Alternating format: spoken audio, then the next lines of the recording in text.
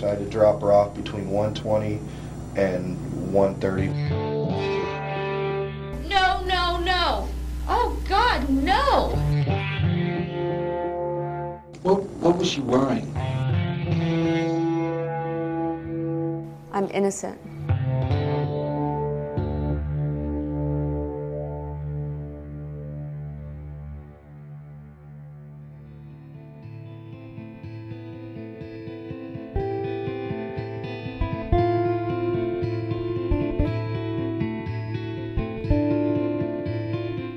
I'm Randy Page. Welcome to Flawed Justice, the Kimberly Long story. In this episode, we will experience what freedom felt like for Kimberly Long after 7 years in prison. I forgot how quiet things can be. We'll learn about why she could be heading back to a prison cell. It's absolutely horrible to live each day not knowing if this is going to be the day that they come and take me back. And a prison inmate says he knows who killed Ozzie and why. Pete then pushed through the front door and grabbed for Ozzie, who said, "I have a gun," and ran for the living room area. In episode 1, I mentioned this story is more than your typical murder mystery. And I said that I think you'll find that ultimately, when it comes to sending someone to prison, sometimes the question of guilt or innocence doesn't really matter at all.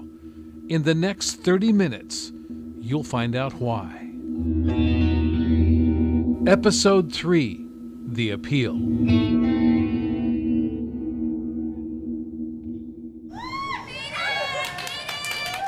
It was a moment Kimberly Long and her family say they believed would eventually come. I feel happy, elated, relieved. On June 10th, 2016, after 7 years in prison, Judge Patrick Majors set Kimberly Long free. But even as she walked right into her parents' arms, she knew a dark cloud was hanging over her. Sure, Judge Majors removed her murder conviction, but the district attorney could choose to try her all over again, or the DA could ask the State Court of Appeal to send her back to prison without a new trial. So she says she savored her freedom, prayed it would last, and she planned her life around the next court date because she knew she could at any time be sent back to prison. I'm very optimistic and I refuse to see the glass as half empty. And I live each day as if it is my last, which I think everybody should live that way. So actually, I live each day pretty good.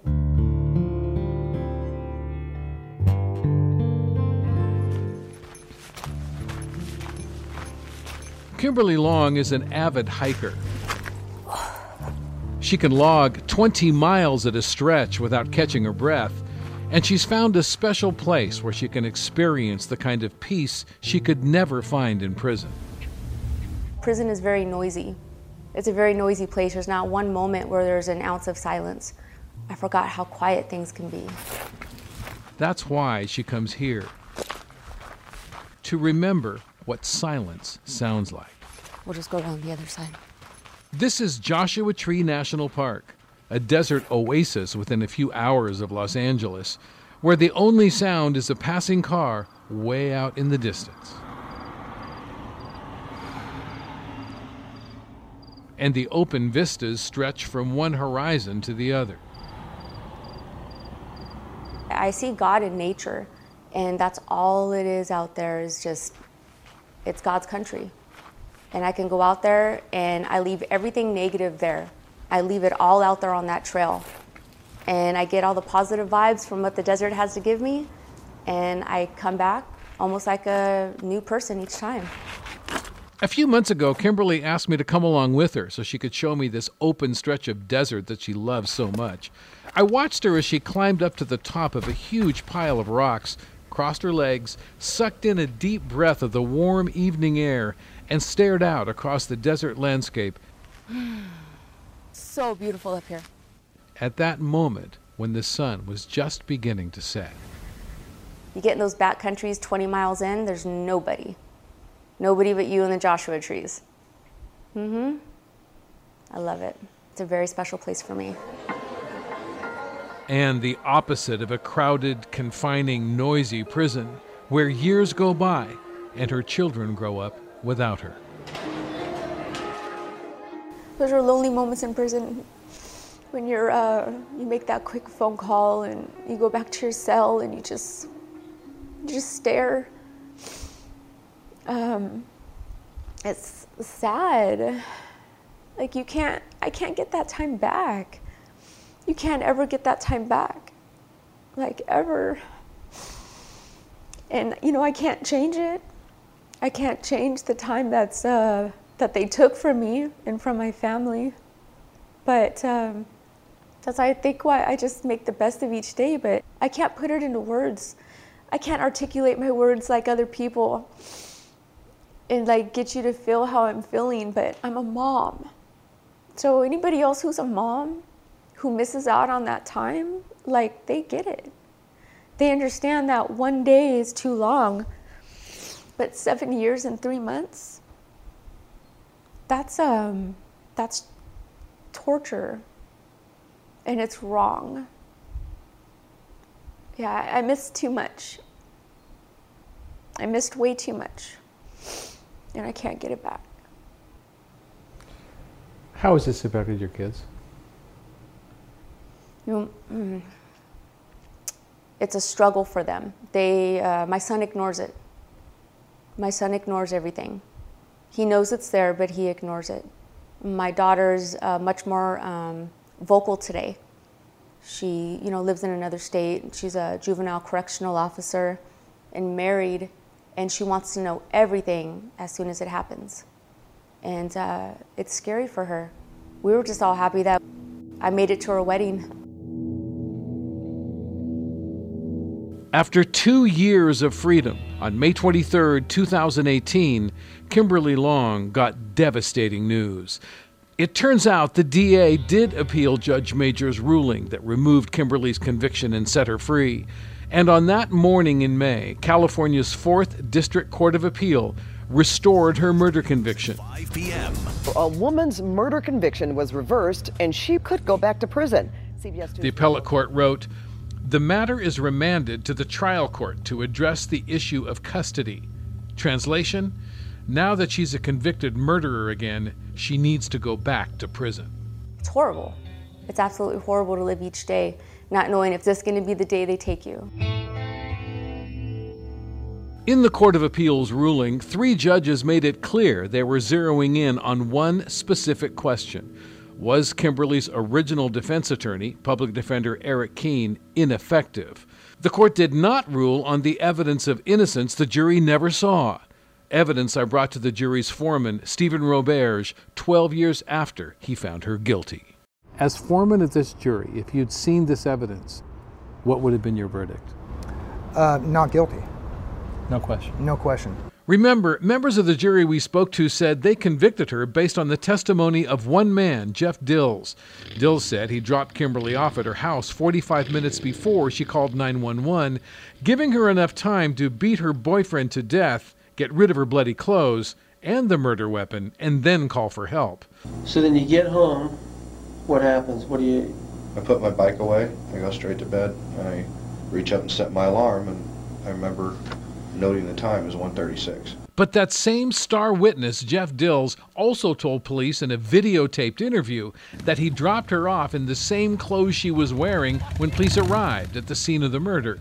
Clothes that had no blood on them. She was wearing blue jeans, kind of lowrider blue jeans, and I think she had a black belt on. The jury never saw Jeff Dills' statement to police. Again, here's the jury's foreman. Why do you think this is such a game changer for this case? Because it proves that she physically herself did not murder Ozzie. It's proof. But this proof of innocence the jury foreman's talking about wasn't examined by the appellate court as evidence she couldn't have committed the murder. Instead, the court decided to send her back to prison because the court ruled her original attorney, public defender Eric Keene, was effective enough to give her a fair trial. It's literally going into prison on a technicality. California Innocence Project Director Justin Brooks. People talk about getting off on a technicality. If Kimberly goes back to prison, it'll be going back to prison on a technicality. And they're not reversing it because they believe Kimberly to be guilty. They're looking to reverse it because they believe that her lawyer did a good enough job in presenting the case. And regardless of whether a lawyer did a good job or a bad job, if we later on find out we have an innocent person in prison, they should be released. It should be in the Constitution that an innocent person shouldn't be in prison. Maybe, but it's not, at least according to the U.S. Supreme Court. The Supreme Court has not ever explicitly held that it violates the Constitution to imprison somebody who's innocent, or even to put somebody who's innocent to death. Wow, how can that be true? It doesn't violate the Constitution to put somebody who's innocent to death? How could that be? Well, Professor Erwin Chemerinsky, who's dean of UC Berkeley's law school and one of the nation's leading constitutional scholars, says the answer is simple.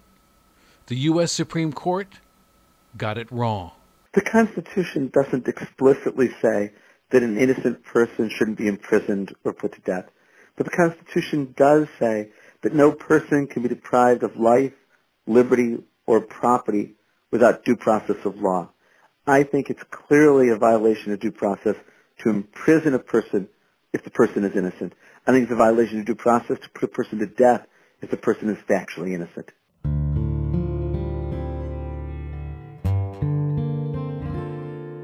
That brings us to the question of why. Why did the appellate court reinstate Kimberly's conviction without ever ruling on the explosive evidence that convinced 2 jurors and a judge she's innocent? It all boils down to this. The Supreme Court says you do not have a constitutional right to claim you're actually innocent in order to be released from prison. But you do have a constitutional right to claim you didn't get a fair trial. That's why the appellate court ruled Kimberly's attorney was good enough to give her a fair trial, but didn't have anything to say about evidence that might have proven her innocence. So, legally speaking, the question of guilt or innocence didn't matter at all. Again, here's Justin Brooks. Nowhere in the law does it say your conviction should be reversed because you're innocent. And there's more. Kimberly's attorneys also appealed her case to the federal Ninth Circuit Court of Appeals, which declined to rule on her case, saying it's up to California's courts to decide Kimberly's guilt or innocence. But one of the federal judges wrote, "I have grave doubts about whether the state has convicted the right person in this case. These doubts stem from the fact that it would have been virtually impossible for the defendant to commit the crime." The federal judge went on to say that judges will sometimes encounter convictions that they believe to be mistaken, but they must nonetheless uphold. I think the judge is wrong here. Here's Professor Chemerinsky. This case is deeply disturbing because you have the trial judge expressing the belief that the person is innocent. You even have the Federal Court of Appeals judge saying there's grave doubts about whether the person is guilty, and yet the courts are saying there's nothing they can do. That can't be right. It violates due process to put an innocent person in prison. Remember, in Episode 1, we learned there were 2 other potential suspects who were later ruled out by police. Kimberly's ex-husband, Joe Bugarski, and Ozzy's ex-longtime girlfriend, Cheyenne Lovejoy. Yeah, I just wish I could kill her. I told people I hate her, she's trying to take my kid. What are Kimberly's thoughts? Let's go through it. Your ex-husband, Joe, is he capable of murder? I don't think he's capable of murder. He's not. I mean, he did some stupid stuff like, you know, with the whole Ozzy thing and creeping around the house and all that, but he's not capable of killing anybody. That's not his deal. He doesn't even fight. How about Cheyenne? Cheyenne bothered me a lot. Kimberly says ever since Ozzy's murder, she's thought Cheyenne Lovejoy may have been capable of committing or arranging for the murder, but now she has second thoughts. At the end of the day, if it wasn't that one person I thought it was, then I've been wrongfully convicting that person this whole time. And that makes me upset. On the date of October 5th, 2003, she's upset because I've just read to her a new account of what may have happened on the night of the murder that doesn't involve Cheyenne. Potentially new evidence that wasn't known at the time of her trial. This new theory came to light after Kimberly's attorneys at the Innocence Project got a letter from a convicted killer serving a life sentence inside a California prison who claims to know who killed Ozzy and why. I'm not going to name the inmate or the too many claims to have committed the murder because I'm concerned if I disclose his identity, it could put his life in danger as a prison snitch. Before we hear what he has to say, I should point out that attorneys at Innocence Projects all over the country get letters from prison inmates all the time. Here's Kimberly's attorney at the California Innocence Project, Alyssa Bierkel. I decided to follow it up because in this case and in these innocence cases, we want to make sure that we don't leave any stone unturned. This was too odd and not to follow up on because a couple things checked out. One, he seemed to have lived in the general area. I was able to do a little brief background check on it, and he did know a couple particulars about the case, like it involved bikers and whatnot that I thought maybe there's something there. So Alyssa and one of her law clerks went to the prison and spoke to the inmate face to face.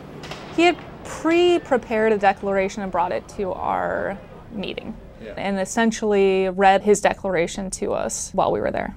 Here is the declaration, the whole thing, as read by one of our producers. I have changed the names of the men he identifies as the real killers. I do certify and declare as follows. On the date of October 5th, 2003, Kimberly Long and her alleged boyfriend, Ozzy, and their friend Jeff Dusty Dills had spent the day bar hopping and ended their day at a bar named Mavericks in the city of Corona, which on a regular basis was a frequent place where biker-type patrons socialized. On the evening hours of October 5, 2003, several other biker patrons were within Mavericks with Kim, Ozzy, and Jeff Dills. Jeff was good friends with the Maverick regular Pete and his friend Sam. Kim was paying a lot of attention to Jeff and his friends and was disregarding Ozzy's verbal statements. Ozzy disliked Kim's actions.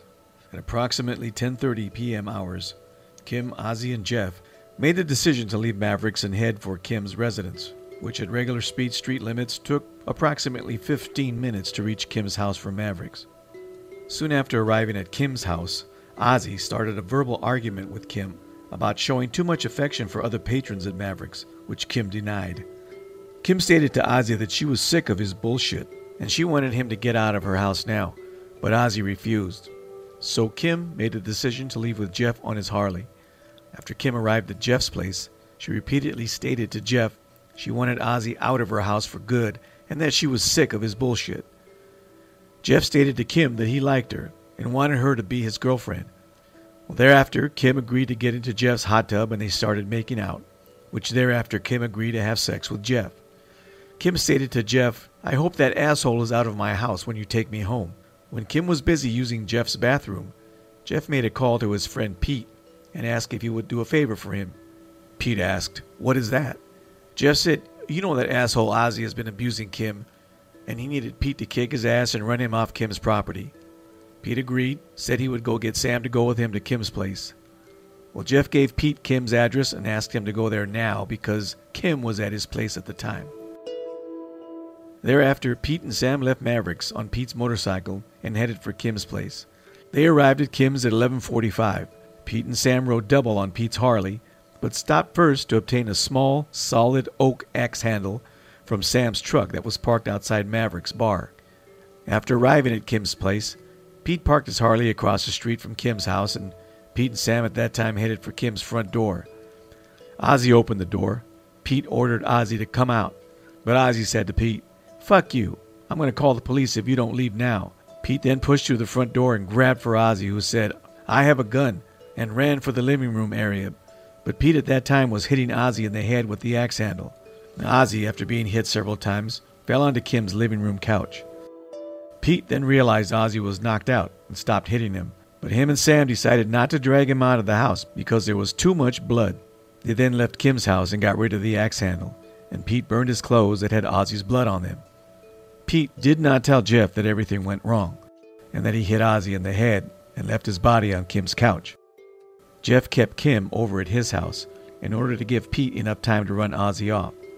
So when Jeff did not hear from Pete, he made the decision to take Kim home on his Harley at approximately 1:45 a.m., which at regular speeds only took approximately 15 minutes to reach Kim's house.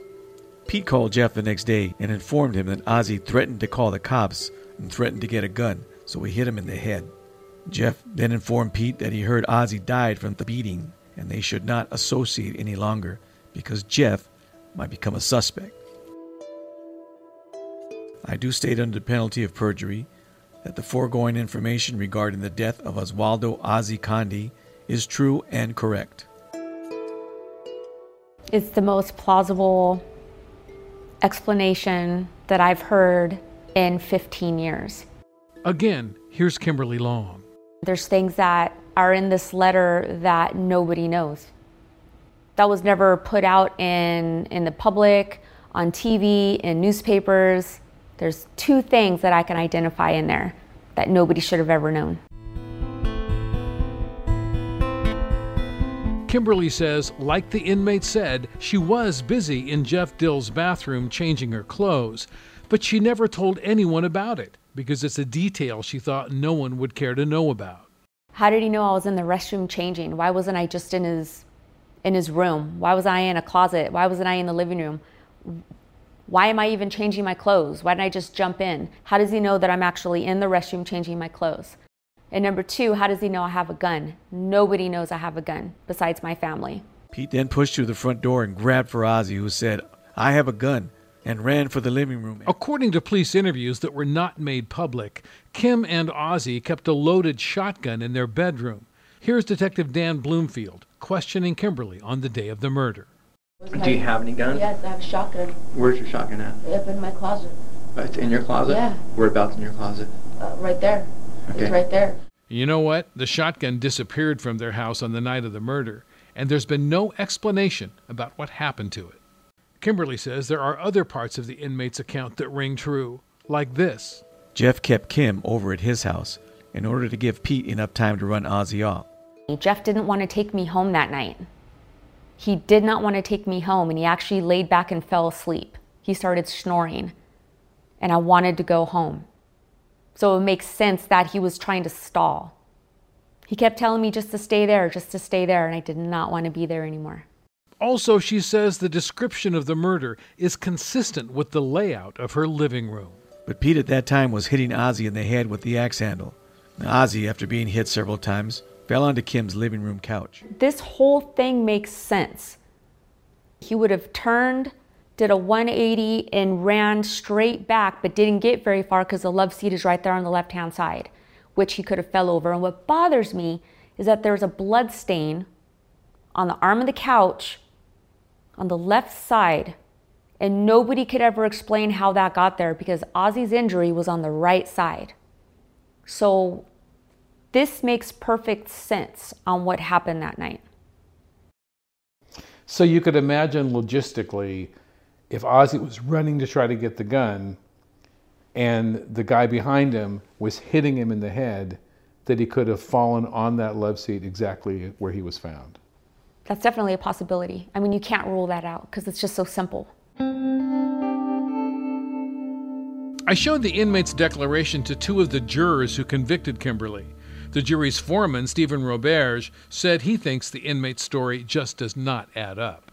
I think it's bullshit. First of all, what I do remember clearly was Ozzie was sitting on the couch watching TV. He was not in a fight with anybody. Mm-hmm. He was hit from behind. There was nothing wrong with the front of his face. There was no defensive, he was hit from behind. In my mind, that story that sounds like a pretty interesting story, but, everything has some partial truths to it. Yeah. And that might be a scenario, but I still feel that he was hit once or twice in the back. There was no fight for sure. But the other juror who agreed to speak to me, retired arson investigator Arnie White, said the inmate's story makes a lot of sense. I would believe that story.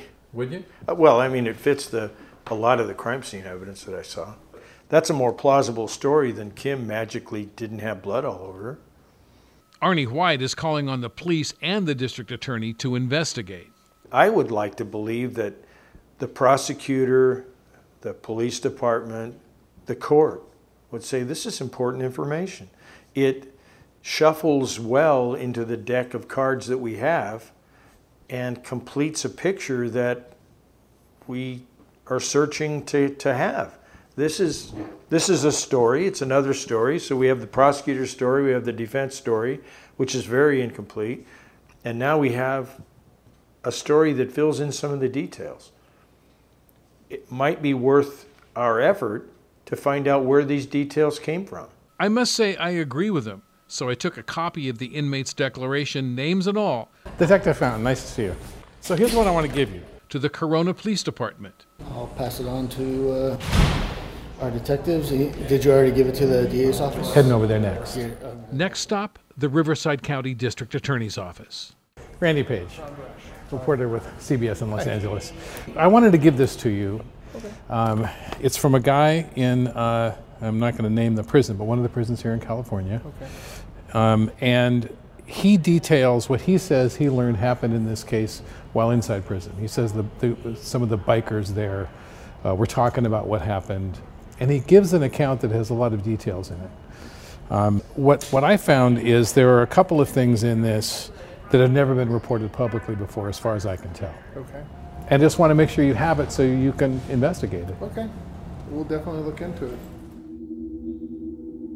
In late August of this year, the California Supreme Court dropped a legal bombshell. The state's highest court put a hold on the appellate court's decision to reinstate Kimberly's conviction, and the state's highest court announced it will issue a ruling of its own. It is a relief. It just makes me feel that this court believes in me. I heard it could take up to 2 years, and recently I heard it could be even longer, but I don't think it'll take them that long. Yeah, so we'll see. We'll see what happens. A court date has been set for November to decide, among other things, whether Kimberly will have to go back to prison until the California Supreme Court weighs in. Again, here's the dean of UC Berkeley's Law School, Professor Erwin Chemerinsky. It's so crucial in light of the California Supreme Court decision that she be left out of custody while the matter is pending. It would be an egregious miscarriage of justice to put her in prison while the matter is being heard.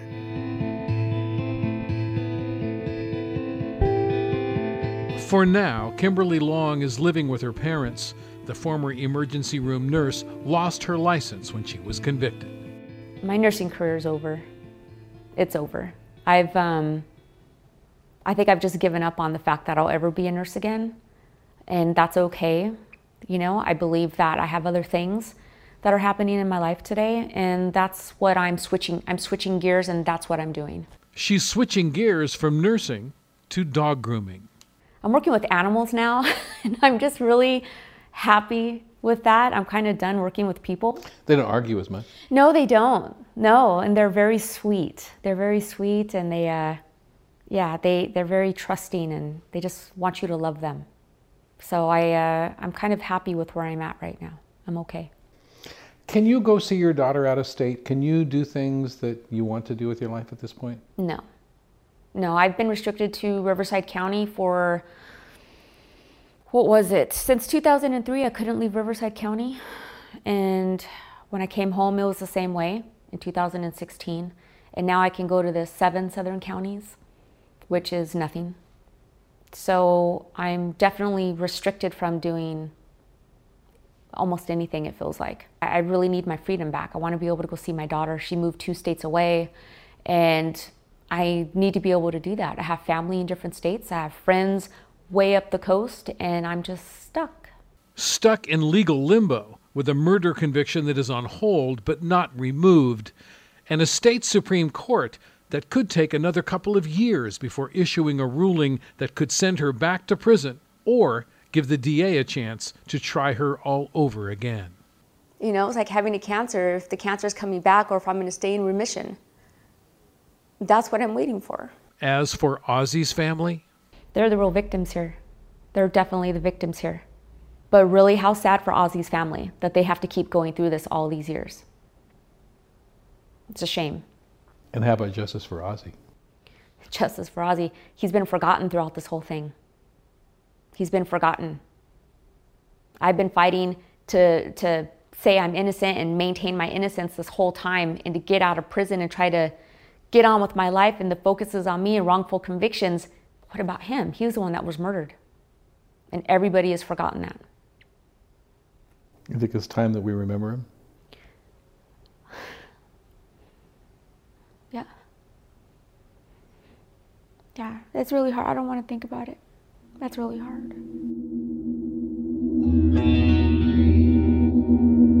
Coming up on our next episode, the foreman of the jury that convicted her says he's sure Kimberly didn't kill Ozzie, but he says he has a feeling she was somehow involved.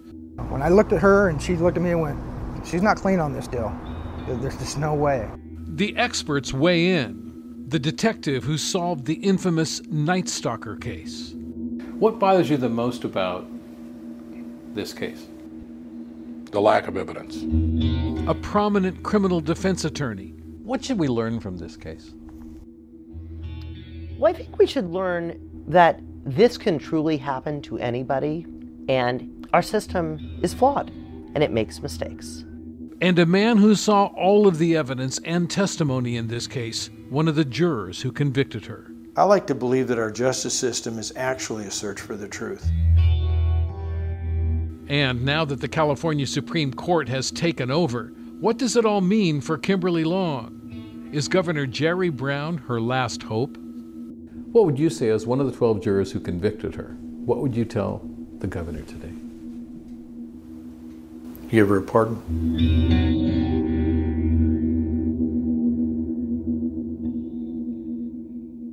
Flawed Justice is produced by Randy Page and edited by Richard Alvarez. Associate producer BJ Dahl. If you haven't done so already, be sure and subscribe to this podcast. When we release new episodes, you'll be the first to know. And if you liked what you heard, please spread the word. If you have any information on this case, I would love to hear from you. You can get a hold of me directly through our website, flawedjustice.com. Also on the website, you can watch the interviews and police interrogations, look at crime scene photos, and you can see television news stories I produced on the Kimberly Long case, and much more.